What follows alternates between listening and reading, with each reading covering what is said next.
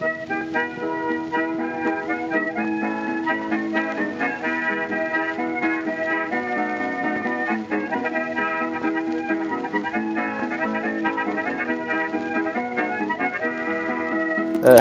everyone, and welcome to Shot Reverse Shot. I'm Matt Risby. Hello, and joining me as always is Ed Davis. How the devil are you, sir? Yeah, doing very well. I am currently dreading the end of Mad Men, which will air in a couple of hours at the time of recording. Yes, and that will lead us on to next week's episode where we will discuss the end of Mad Men. Between this point and that point, I need to watch all of Mad Men Season 7 because I have not watched it yet. So I'm kind of very much looking forward to revisiting those characters, but not looking forward to saying goodbye. I think it'll be interesting to see how it plays, because did you watch, I'm assuming that means you haven't watched any of last year's episodes. I watched it up to the end of the first half with the musical number. Right, because I was thinking if you hadn't watched any of last year's, it might be interesting just to see how all 14 play in a row instead of 7 divided up by a whole year and then another 7, because I kind of feel like the reaction from people to these last run has been a little bit muted compared to last year's, and part of me just kind of thinks that that's because people are treating it the same way they treated the ending of Breaking Bad, and they're not really the same sort of shows. It's not like they're going to end with a massive shootout. Well, we don't know yet, Ed. Yeah, it's just going to end with Don Draper just going crazy with Uzis through SCDP. But I think it'll be interesting to see how that works for you if you do even just watching those 7 in a concerted go instead of week to week, where you're kind of thinking, oh god, this is the last of it. There's going to be no more Mad Men soon. Yeah, real shame. Great show. But like I say, we'll talk about that in depth next week. Cannes is happening. And as kind of you'd expect, we're giving you the ultimate insight into the Cannes Film Festival by not being there. But quite a lot's happening. The McConaughey film is the film that's being booed already, the Gus Van Sant one, which is nice to see. They've kind of set their stall out early. Sounds terrible. Yeah, I mean, I kind of like the idea, which is that Matthew McConaughey plays a guy who is an American who's suicidal and goes to this Sea of Trees place in Japan, which is essentially where people go to commit suicide, and befriends a Japanese man played by Ken Watanabe in a bit of typecasting, who I believe is also there to kill himself, and they kind of strike up a friendship. And I kind of get the feeling that might work if it was Gus Van Sant in his Death Trilogy kind of mode, but I think it might be more in his kind of studio-friendly, boring mode, based on the reviews I've read. Yeah. But because it's been booed at Cannes, I now automatically hate it. So our mind's been made up for us by all the kind of knee-jerk reactions. Woody Allen's been back again. I think it's his 50th film, which is quite the milestone. Not many people reach that. No, he's still cranking them out. I think he has said in the past he wants to try and equal what Bergman managed, which I think is something like 60. Right, wow. Something like that. Although I think Bergman, a lot of those were like TV films, because he pretty much quit cinemas after Fanny and Alexander. But yeah, his new one sounds more interesting from what people have said at Cannes than it did when the trailer debuted, where it just looked like another one of his kind of older man falls in love with younger woman kind of stories. Now it sounds like it's just kind of a warmed over crime and misdemeanors, and I like crimes and misdemeanors, so even a warmed up version sounds like it could be interesting. And he's kind of been given interviews, obviously, for kind of the new film, and he's kind of talked about, in obviously echoing Bergman, talking about making TV movies, he's talked about the deal he's had with Amazon Prime, in which he revealed that he's kind of shitting himself and he thinks it was a huge mistake. It's difficult to tell when you read Woody Allen interviews or kind of sound bites whether it's kind of loaded with the usual kind of self-deprecating kind of anxiety, or whether it's genuine anxiety and he kind of does think he's made a mistake. Because he did also reveal in that he doesn't own a computer and he doesn't know what streaming is. Yeah, I think there's probably a certain degree of truth to it, because I think people have said that, the main attraction of people going into television, or filmmakers going into television, is that you are given a lot more freedom, certainly under current models, where people basically say, the episodes can be as long as you want because it's on streaming, we don't have to do adverts, and you can do pretty much what you like and we won't interfere. But that's basically what Woody Allen's entire career has been. He's always had that freedom, but now, instead of being told, okay, you kind of wrap it up in 100 minutes, now they've said, okay, you have to tell whatever it is, like 5 hours of story, but each story has to be self-contained, which I think is something he's probably not that used to. I kind of wonder if, since he's been hanging out with Louis C.K. a little bit, maybe if he just followed the Louis model and did whatever he wants every half hour, made it just a series of short films, he'd probably be a little better off. But I think, yeah, it'd be interesting to see if he actually goes through with it. And it's like, off the back of that, I don't know if these are new announcements or what, but it's certainly the first I'd heard of it. But like Jim Jarmusch and Terry Gilliam, they've both got deals with Amazon to do stuff. And like, what are we living through here? We've kind of talked at length about how kind of post Sopranos, it's the golden age of television, and we're kind of so lucky because it just keeps going and going and going. And we're never really kind of we're kind of sport for choice really of high quality TV shows, and not just US drama. It's all around the world, but this is kind of unprecedented, the way this is happening. Yeah, it also calls to mind an article I read last year. I can't remember who wrote it, but it was basically an article saying about how the mid-level indie has died, and it kind of cited a bunch of people who used to make films all the time in the 80s and 90s for sort of $20-30 million, and they would kind of play in art houses and just kind of gradually earn their money back. And the examples they gave were people like Jim Jarmusch, who still does make films, but not that frequently, David Lynch, who hasn't made a film since 2006, John Waters, who hasn't made a film also since 2006, I don't think, and saying that essentially that for people like them, the kind of the hustle that's required now to try and assemble enough cash to make the sort of films they used to make is perhaps a bit too much. But John Waters has essentially said the same. He's like, if unless someone's going to come to him with a checkbook and say, here's $40 million, do what you like, he's not going to, scrape the money together or make a film for like 10 grand in his back garden or something. And I think that streaming services like that seem to be stepping in because there's a certain degree of cachet to say, we've got the new Woody Allen TV series, or, in the case of David Lynch and Twin Peaks, which he has now returned to, you can really see they're kind of going, if we can say that we've brought Twin Peaks back and that we have all the footage that David Lynch has shot for, the better part of a decade, that's quite a big coup. Yeah.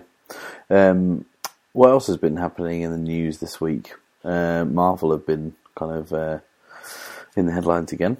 Yeah, they announced, the rumours came out that they were looking to recruit Ava DuVernay, the director of Selma, to direct one of their forthcoming films, which has created a very mixed response online, primarily because, on the one hand you have people who are like, well, I'd rather she was making like her sort of films rather than entering the Marvel machine, which I can understand because certainly post Edgar Wright and Ant-Man, there's a sense that maybe people who have a fairly strong vision are not going to fit in the model that Marvel have assembled for themselves. But also, on the other hand, the fact that she's being courted for Captain Marvel or Black Panther, and so they seem to be going, oh, we need a woman or a black person to direct these films about a woman and a black guy.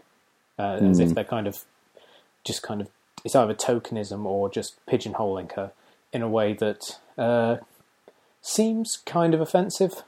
Yeah, it's one of those things that you like. As soon as I heard it, I was just like, well, that's pretty kind of like bold as terms as choices go. And then when you read what she's being put forward for, you're like, that's just like the opposite of what I thought it was. That's the kind of the most narrow-minded kind of view, as if she's going to like be able to tap into something for that audience. Like Selma was kind of a film not just for everyone, which is fucking absurd. But then also watching Selma, you don't think, God, I really wish this person would make a superhero film. what it kind of reminded me of, to go back to Mad Men, there was a scene in the kind of some of the more recent episodes where, I won't go into spoilers, but a character is presented with a job opportunity at a place they don't want to go, and the person who presents it to them just basically says, go there and work there for like 5 years or 3 years, and then you can go somewhere else and you'll have, the buzz from that, and you'll be able to ask for more money, and you'll have, the prestige of it all there.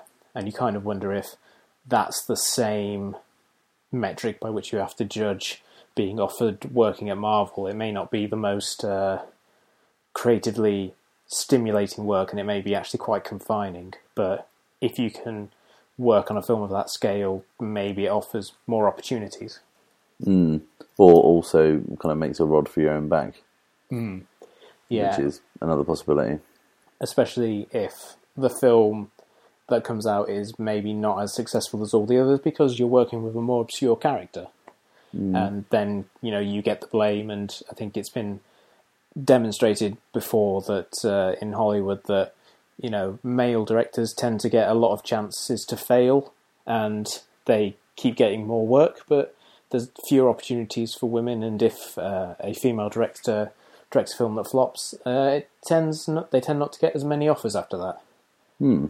But, using that statement as a jumping off point, it's been a great week for Elizabeth Banks and Pitch Perfect 2, a film we're both hugely looking forward to. I've not seen it yet, I'm seeing it on Friday.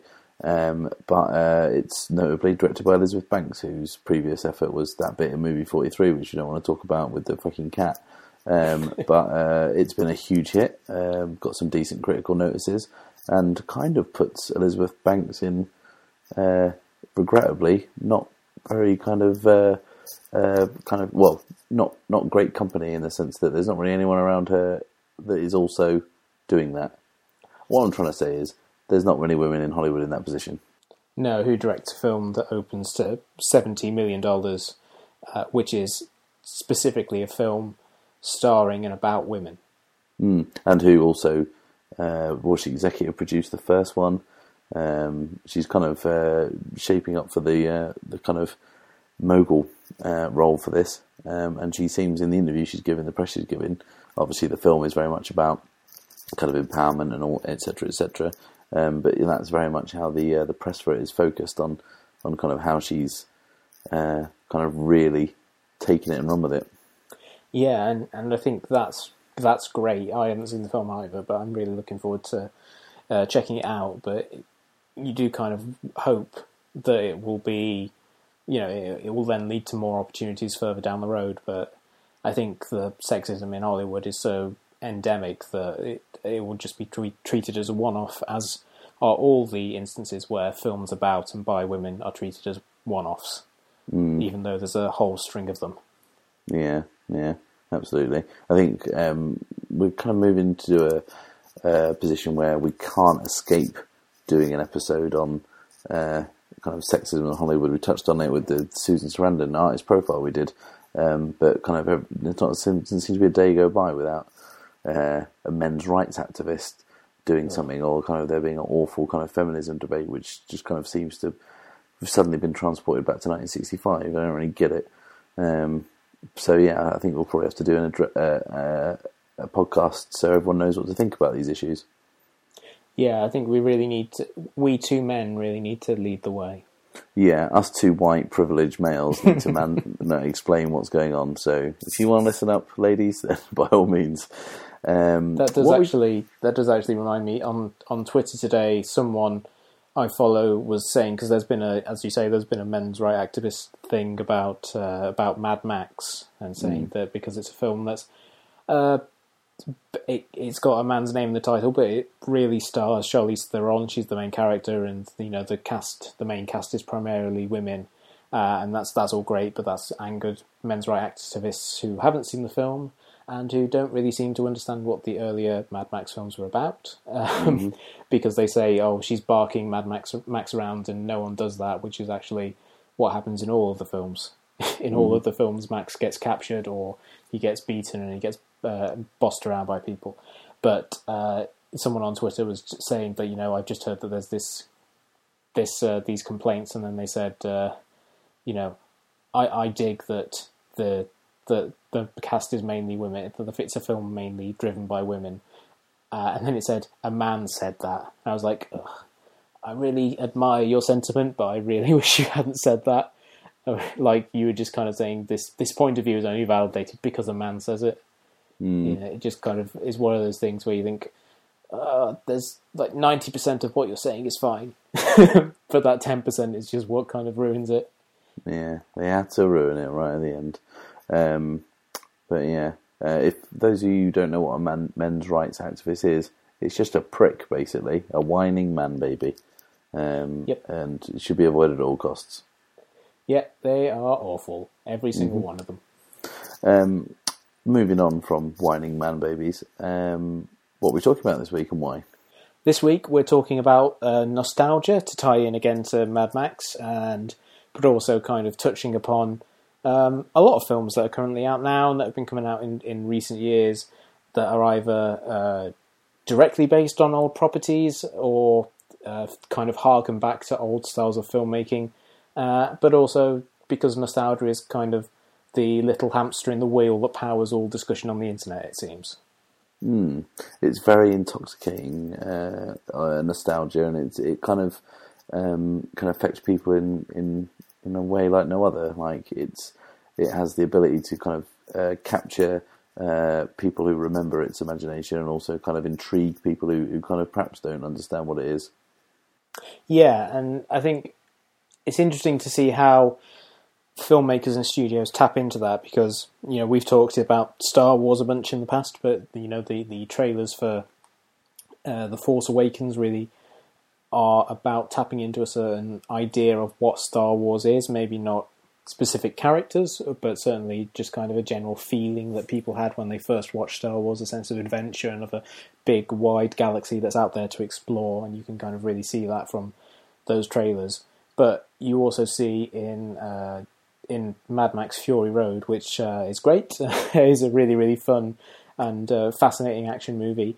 That film is kind of a film designed to both play into and subvert people's nostalgia for the early films, because the trailers have these kind of signifiers that remind you of the older films. The kind of setting of the Citadel is sort of similar to Bartertown from Beyond Thunderdome. The main villain, Immortan Joe, is similar to Lord Humongous from the second one. But when you actually watch it, and also a big appeal of it, and I think what has got a lot of people excited is it's got lots of practical effects, which obviously harkens back to an older style of action filmmaking. But when you watch the film, it's shot in a thoroughly modern way. There's lots of cuts, there's lots of different frame rates used. It's shot in a way that makes you think this is definitely a film that has been made by someone who's been paying attention to trends in action, and they are playing against it, but also kind of utilising the things that about modern action that they actually like. Absolutely, and coming from a director who's kind of 70 odd years old, who hasn't made a film for a while, that's quite something, isn't it? Yeah, and certainly hasn't made a live-action film in a while. His last live-action film was Babe, Pig in the City, which came out in 1998. Yeah, a peculiar career, Mr. Miller. One that kind of can't be ignored now. And kind of, I think a lot of people are saying, a lot of the kind of reviews are leaning on the fact that they're saying this is all kind of modern Hollywood action films need to take note of Fury Road and kind of learn a little something, which is interesting because obviously there is a kind of current feel of like people saying let's move away from CGI and get back to practical effects, but I'm never quite sure how I'm kind of listening to that in an echo chamber of people who grew up with those kind of things like myself, and I don't really know how much the kids of today care about that. Yeah, I think that it'll be interesting to see how Fury Road does in the weeks ahead, because when I went to see it last night, the audience was mainly kind of people in their 30s and 40s who obviously knew the earlier films, but there were a few, and it's R-rated, so obviously you're not going to get super young kids there, but the response to the practical effects was very much kind of a sense of being wowed by them, and I think that it'll be interesting to see if that wow factor kind of is passed on to the younger generation who will look at it and think, there is something genuinely amazing in seeing people do absolutely insane shit that could get them killed. Yeah, it's interesting, isn't it, that like in the olden days we were wowed by a special effect, so we didn't understand how it was done, and now, you're wowed by something that's real, that's there. And it just seems like a really curious thing that now the reality is the special effect. Yeah, I think that's also kind of the reason why people really went crazy for the 2 Raid films, where essentially what you're seeing is people doing incredibly well choreographed stunts and someone just kind of letting them play out in the camera as much as they can, just because, again, there is no sense of, my God, how did they do that? It's just a case of, wow, I can't believe they did that. I really do hope that it kind of does spark a return of the kind of live action. So there's one thing that's really kind of hacked me off, that we see kind of digital doubles in things, and if you're going to go so far as to have a digital double, then why not just have digital everything? Yeah, I think the physicality and the visceralness of Fury Road is really impressive and impactful, and hopefully that's what people take away from it. In addition to the fact that it's got a really good story and it's just got a wonderfully minimalist, high octane thrill ride. Yeah, I suppose if you're going to entice people with nostalgia, you need to deliver once they get their bums in the seats, I guess.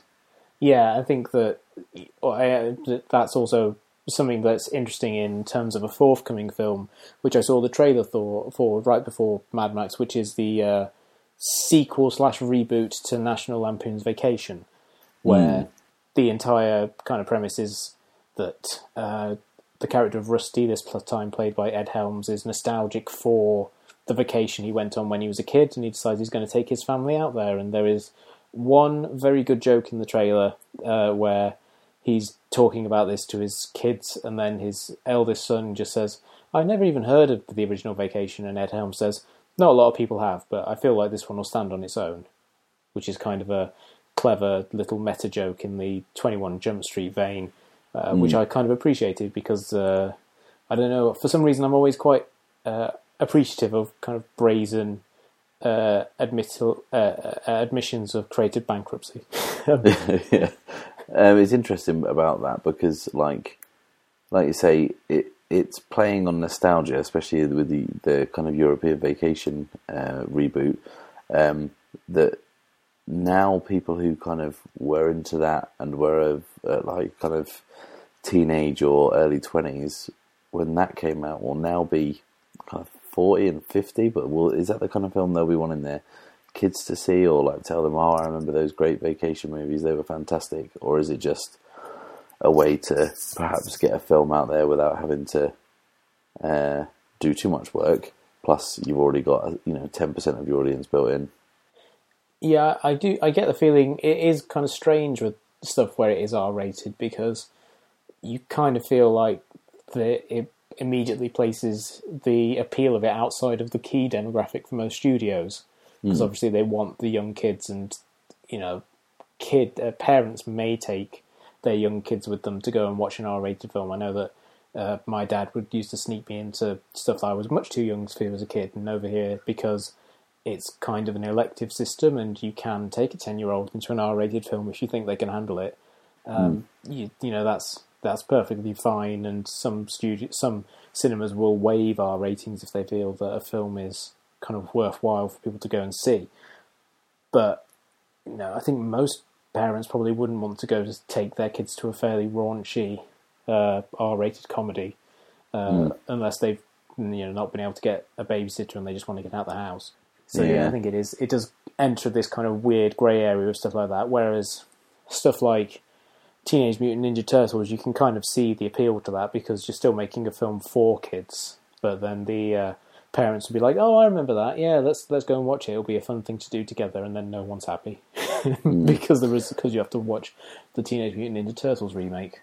Yeah, I think a good example of what I was saying about making something that's nostalgic, but having it built in for an audience who are ready for it. It's something like The Expendables, where you've got a bunch of action stars who are all quite old, but the audience that enjoyed the films of those people when they're in their pomp, are going to be older as well. It's a film aimed for the audience that was kind of nicely in step with the cast and the thing. I'm not really kind of bigging up The Expendables here. It's kind of fairly horrible. But that's a film exclusively aimed at people who were old enough to remember Rambo and Commando and Predator and things like that.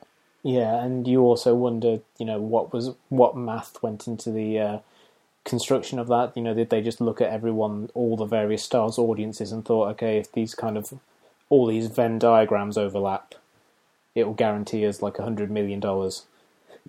And then if we add in a few slightly younger stars to kind of beef it up, then we'll get the odd person who didn't, watch Rambo endlessly repeated on telly. Yeah.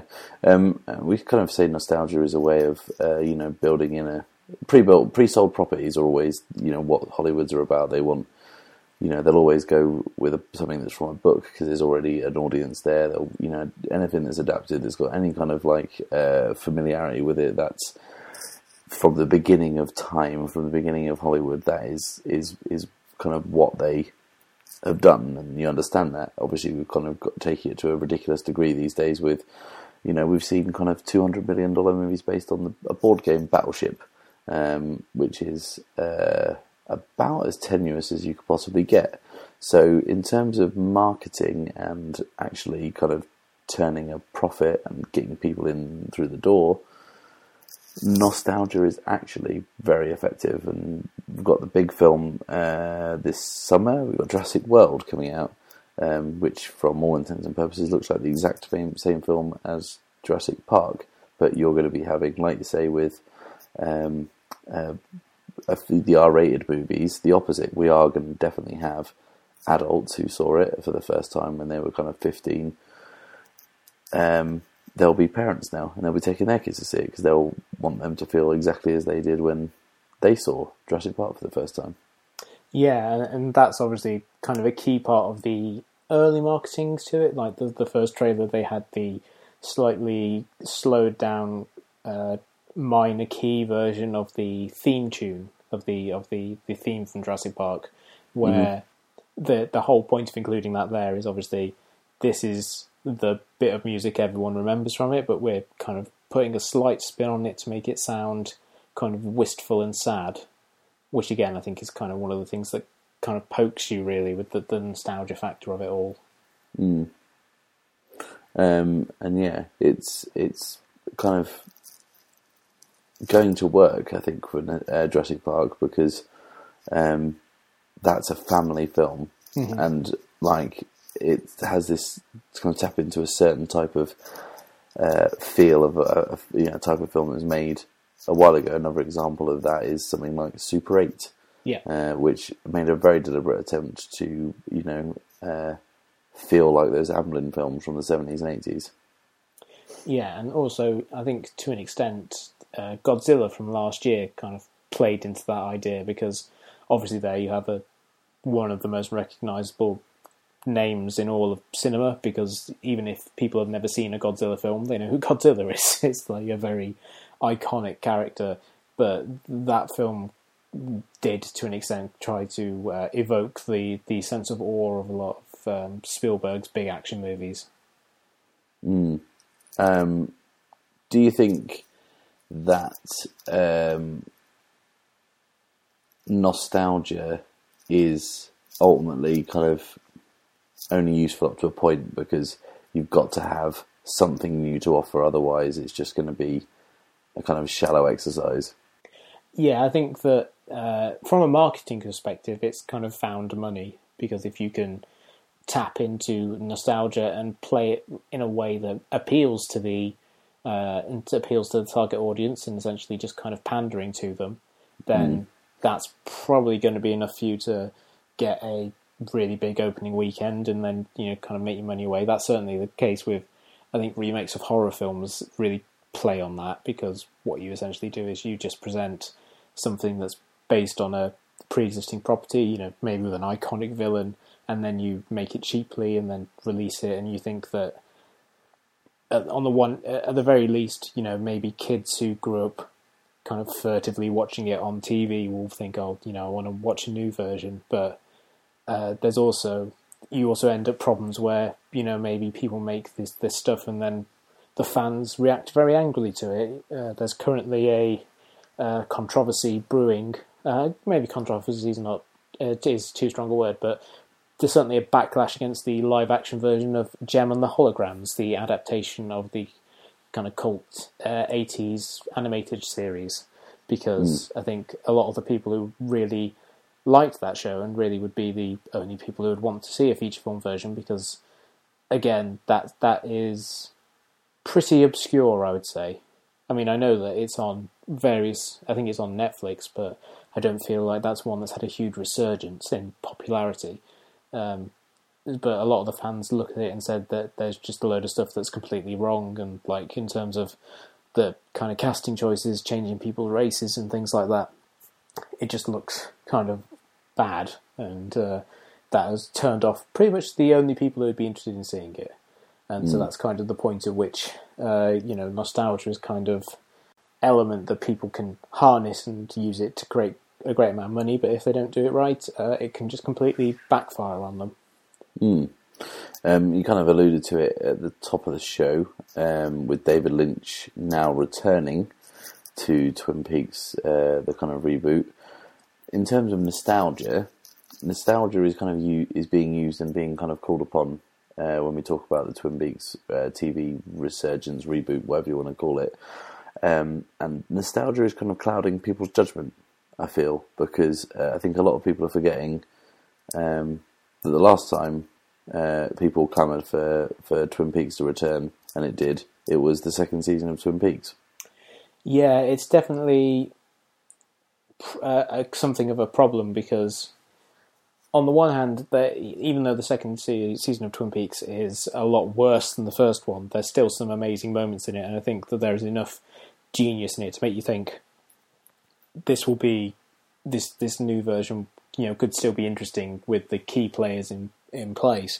And also in terms of nostalgia, I think nostalgia was a huge part of getting the series made, because it's obviously a huge name and a show that's cult has grown much more, and you can see that in the success of the gold DVD box set from several years ago, which was kind of a hot ticket item that revived a lot of interest in the show and its success on Netflix and various streaming services. But I think nostalgia is the thing that allowed David Lynch to get a lot more money to make the show he wanted, because he said he wasn't going to do it, and that Showtime weren't offering him, what he felt he needed to make the show as good as possible.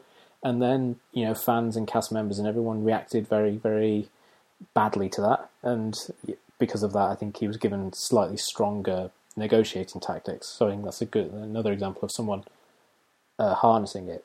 But what I find interesting about it is, just trying to think what a new version of Twin Peaks would look like, because David Lynch has grown a lot as an artist in the last 25 years. His style has evolved and changed in that time. And also, television has changed a lot in that time. And the whole thing with Twin Peaks when it started was a kind of very knowing semi-parody of late-night soap operas that were on at the time. And it kind of used that style to make its own kind of goofy, melodramatic bones, but also, to kind of Trojan horse in some of David Lynch's most wonderfully weird and menacing imagery. And so I kind of wonder if people will react badly if the show looks like a prestige drama, which would be kind of the obvious model for them to kind of use as a basis for really kind of pushing the envelope the third time round. That's the nostalgia trap, isn't it? You bring people in with something they find familiar and reassuring, that it kind of makes them feel a certain way and remember how they were at a certain point in their life. And then when what you give them that's new doesn't make them feel that again, then, you're kind of onto a loser there. Yeah, it's the trap you also get into when bands reunite, because most recently Blur, who are a band who were obviously, huge in the 90s, and I think a lot of people have very specific feelings about the music they were making then, made them feel, and they came back to Glastonbury and did a greatest hits set, which was like a huge kind of big moment for people who grew up loving their music. They came back with an album that sounds exactly like the sort of music you would expect them to be making now, which is like Damon Albarn's world music-y sort of stuff, and Graham Coxon kind of noodling on a guitar.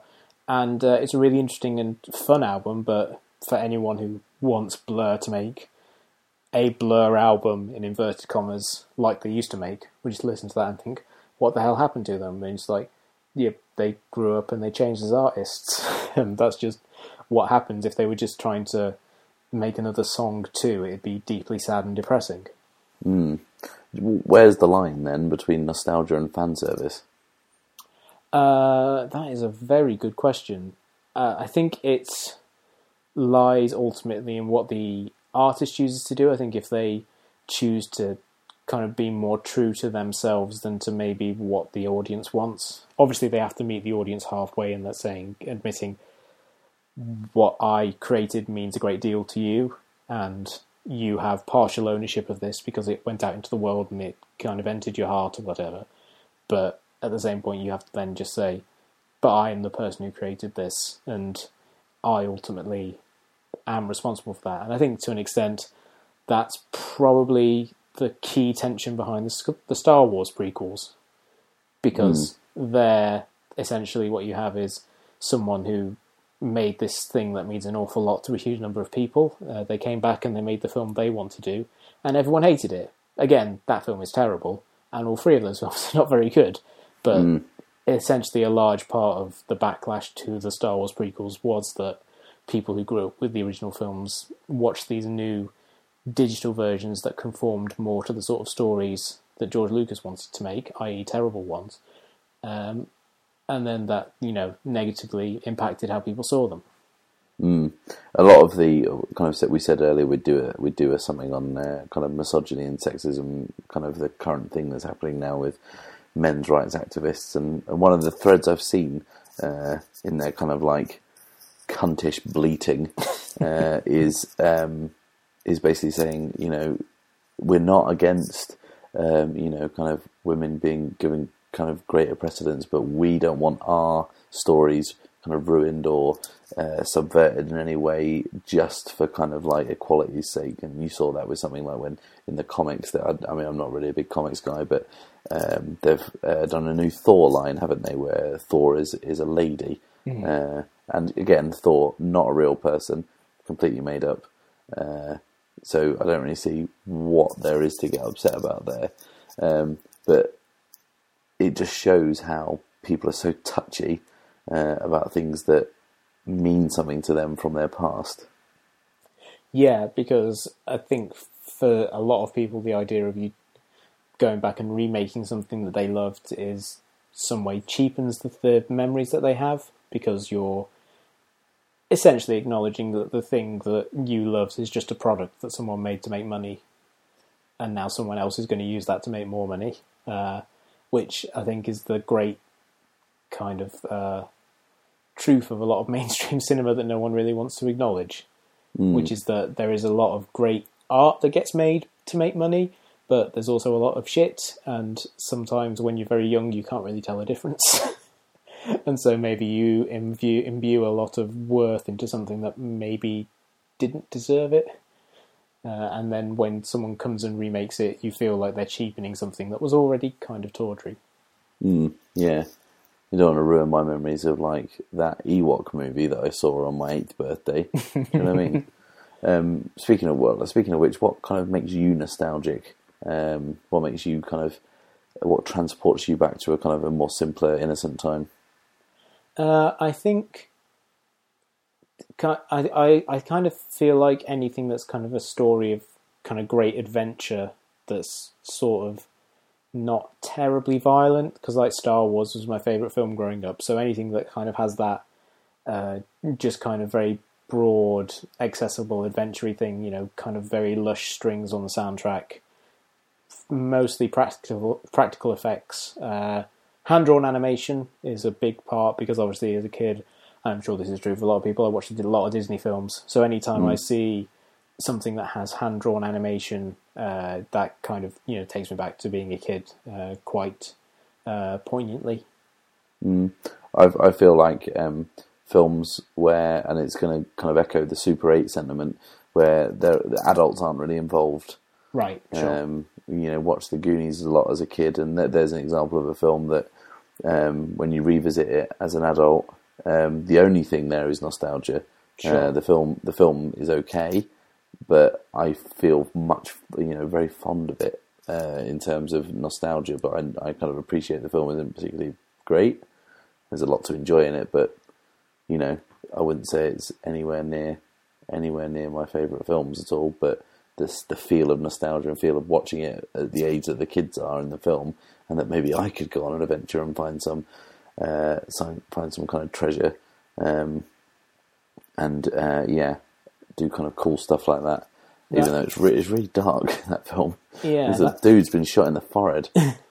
That kind of reminded me again of a similar film. It's something like Stand By Me, just because of the way, again, that there's a dead body in that. It's quite dark and goes into some really bleak places. But films that kind of try and recreate the sense of being a kid and summer seeming like it was going to last forever, because you finish school and then you've got like 2 to 3 months of not having to go there, and you can just go and play with friends. And whether that's going and playing football in the park, or following a train tracks to find a dead body, something that films that kind of recreate that sense, that's kind of a strong signifier of nostalgia for me. I did both of those things, played football around the park and did find a dead body. It's the perils of growing up in East Anglia, I guess. So I also find anything kind of like when I was actually starting to get into films very nostalgic, which is anything kind of in the early to mid 90s. So I've not seen the film Leon in ages, but when I do either hear the Bjork song from that, or I kind of see Gary Oldman in character, I kind of instantly have a pang of like, I was discovering kind of films that weren't just the films I watched as a kid, which is kind of very strange. And I think music has the power to be nostalgic more than film, which is perhaps something you could argue against if you feel that way. But because you hear music a bit more passively, it can be on in the background, and you can have a shit summer job one year, which I did when the radio was on and playing the same song over again. So when you hear that song, you're instantly transported back. Songs are kind of 3 minutes; they're kind of in and out of your head before you know it. So I feel like they kind of trigger memories more than anything. But if I think about a film, a song that has the emotive qualities and the kind of the ability to jog my memory to any one place, weirdly, it's that Bjork song. It's Venus is a Boy from Leon, and I never owned a Bjork record in my life, but still, that song triggers that response in a ridiculous way.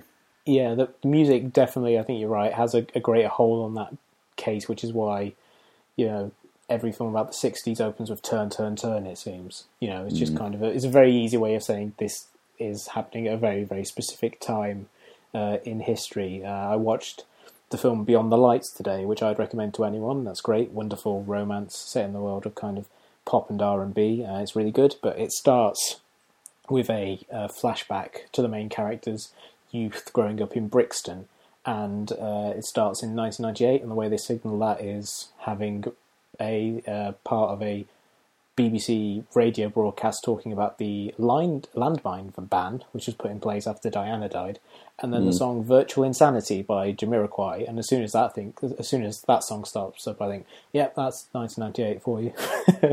It really kind of takes you back instantly because of how inescapable that song and video were. Yeah, and a huge argument between like me and my friends when that video came on, because they were just like, oh yeah, they went to a top secret military facility and they've got this machine that moves the floor, and you're like, dude, it's a room on wheels. Like think about it practically. And why would a top secret military facility need a fucking floor moving machine, for Christ's sake? Oh Jesus! And how would Jamiroquai? How would they get access to it? If you had any kind of top secret military thing, you wouldn't let JK fanny around at it with a couch, would you? Yeah, I think it's for training them for situations where they're fighting someone in a building that's slowly collapsing. Yeah, well, that's how they trained for the fight in Inception. Possibly. It is kind of virtually insane. Nostalgia, a very powerful, intoxicating thing, and really does kind of capture you and the kind of public's imagination like nothing else. And it's free as well, nostalgia. That's the thing. The work's already been done and the money's already been spent. But it can also... I think we've kind of talked about how... I think we've talked a bit more about how it's kind of a negative thing because it does kind of... I think it drives a lot of the negative discussion online because people will react very viscerally to remakes and stuff like that. But I think there's something to be said for it as a kind of a creative...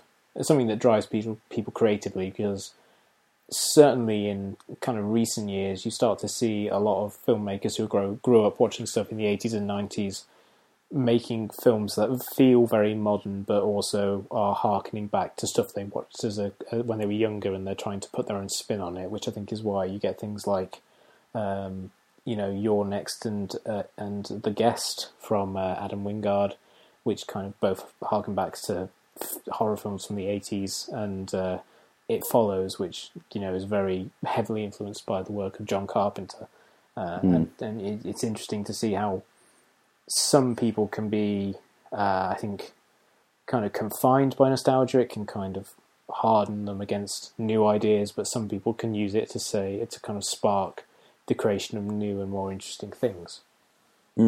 Here's a question then. Something like the film Drive, right? Which is stylistically and thematically owes a huge debt to things like The Driver and Thief. Yep. But also features kind of almost an 80s feel, a lot of kind of synth on the soundtrack and things. Is that nostalgia or is that homage? I would say from a filmmaking point of view, it is homage more than it is nostalgia, because it's not trying to recreate the period so much. It's just kind of creating a kind of a feel for it. But from a kind of marketing standpoint, I think the kind of a lot of the ads and the artwork for it is deliberately designed to kind of lure people in who watched those sort of films when they were younger, because that's obviously the only way to kind of sell that film to a big audience. Because it's not really going to appeal to people who didn't watch those sort of films. Yeah. And no one's going to be like, hey son, I saw The Driver and Thief when I was a lad. I'll take you to see it. And the kid's like, I'm 10. Don't take me to see this. I don't want to see someone stomped to death in a lift. But yeah, you're coming anyway, kid. Don't worry about it. Anything else to add about nostalgia, Ed, before we leave it in the past? I was just trying to think of like examples where it drives someone creatively and it kind of doesn't work. And the example for me would probably be the Grindhouse experiment that Quentin Tarantino and Robert Rodriguez did. Fuck yes, that's a great example. Like that's, I mean, I've kind of made my feelings known about Grindhouse in the past, but it's just peculiar as an experiment. We've said before that, when Robert Rodriguez and Quentin Tarantino said they were going to do it, you would get really excited because these are guys who grew up on a diet of Grindhouse and kind of flea pit cinema and kind of cheap films made for about 20 quid with shitty old cameras and shot in a day with hardly any special effects and a cast of probable prostitutes. And then we thought, well, we'll get the same thing, but then they went and spent $100 million on it and kind of missed the point. Now, the idea of kind of tapping into people's nostalgia is weird because if they're trying to sell that film on, thinking of films from another time, most of the people who go and see that film probably only ever seen films in a multiplex. The Grindhouse era was long dead before a lot of the audience for that were born. Yeah, and I think it's also interesting to kind of think about who was really pushing for that, because based on kind of what's happened since then, and also based on the films themselves, you kind of get the feeling that maybe Rodriguez was the guy who was really pushing for that aesthetic, because Quentin Tarantino did that, and then he came back with Inglourious Basterds, which is a film that, again, harkens back to spaghetti westerns and kind of World War II vehicles, but it definitely feels like a film that he's making because he liked those things, but he wants to kind of improve them. Maybe he views them as something that raw material that you can use to create his own sort of story. And Robert Rodriguez has kind of turned into the Skid, and he's made the Machete films, which are essentially just him delving even further into his own nostalgia and being rewarded with less results. And you can kind of see that dichotomy in the films themselves, where Planet Terror is pretty much a full-on delve into this kind of sleazy sci-fi nostalgia thing, whereas Death Proof kind of tips its head towards like Vanishing Point and films like that, but it feels more like a Tarantino film that he is making in a particular style, almost as a kind of an exercise for himself. Yeah, but it just doesn't work, does it? No, especially because tonally those two films are wildly at odds. Yeah, and yeah, there's so much kind of cognitive dissonance in those films, in the sense that, like, there's they make it look like it's shot on old grainy film stock, even though I'm pretty sure, I know that Tarantino shot his bit on film, but Rodriguez shot his on digital, and then they added effects to make it look like film, and then had things like, but it's set now, and people have like mobile phones and stuff, and then they have the missing reel. Yeah, so tiresome. Yeah, I was just kind of thinking that one of the things I really like in a lot of sketch comedy now is how well people kind of recreate the look of something for a comedic effect. For example, I've been catching up on this current season of Inside Amy Schumer, and there's an amazing sketch there which is inspired by Friday Night Lights, which is all essentially about a high school football team, the prevalence of rape in high school and college football. And visually, it's an amazing recreation of that show, and it works because it's like 3 minutes and it has a serious point. Whereas I feel like kind of tedious and obsessive attempts to recreate the look of a very old style of filmmaking without any real comment to make about that style of filmmaking is why those films are kind of a tiring exercise. Yeah. Which brings us to a nice point to kind of wrap things up. Because I don't want to think about Planet Terror and Death Proof any longer than I have to. Although weirdly, like, even though I said that the people who are going to watch that, have no idea what Grindhouse is, or have no actual connection to it. But like most young people that I've spoken to, young people, what do I fucking sound like? Younger people, really love it. I didn't get it. It's kind of like a gap year. It's kind of, you get to go and experience life somewhere else that's beyond your experience, but not really kind of live in it. Just kind of view it, and then you get to go home. So you get the experience of thinking, oh, this is what cinema was like in the 70s, but you don't have to like have a rat nibbling on your foot or whatever. Yeah. Well, fuck, where did you go on your gap year to have a rat nibbling on your foot? Croydon. Yeah, it's bad times in Croydon. Okay, cool. Anyway, that was nostalgia. One day people will remember this podcast fondly, I already get all nostalgia. But yeah, I know. I remember when I used to be into nostalgia. That was a Dimitri Martin joke I always liked.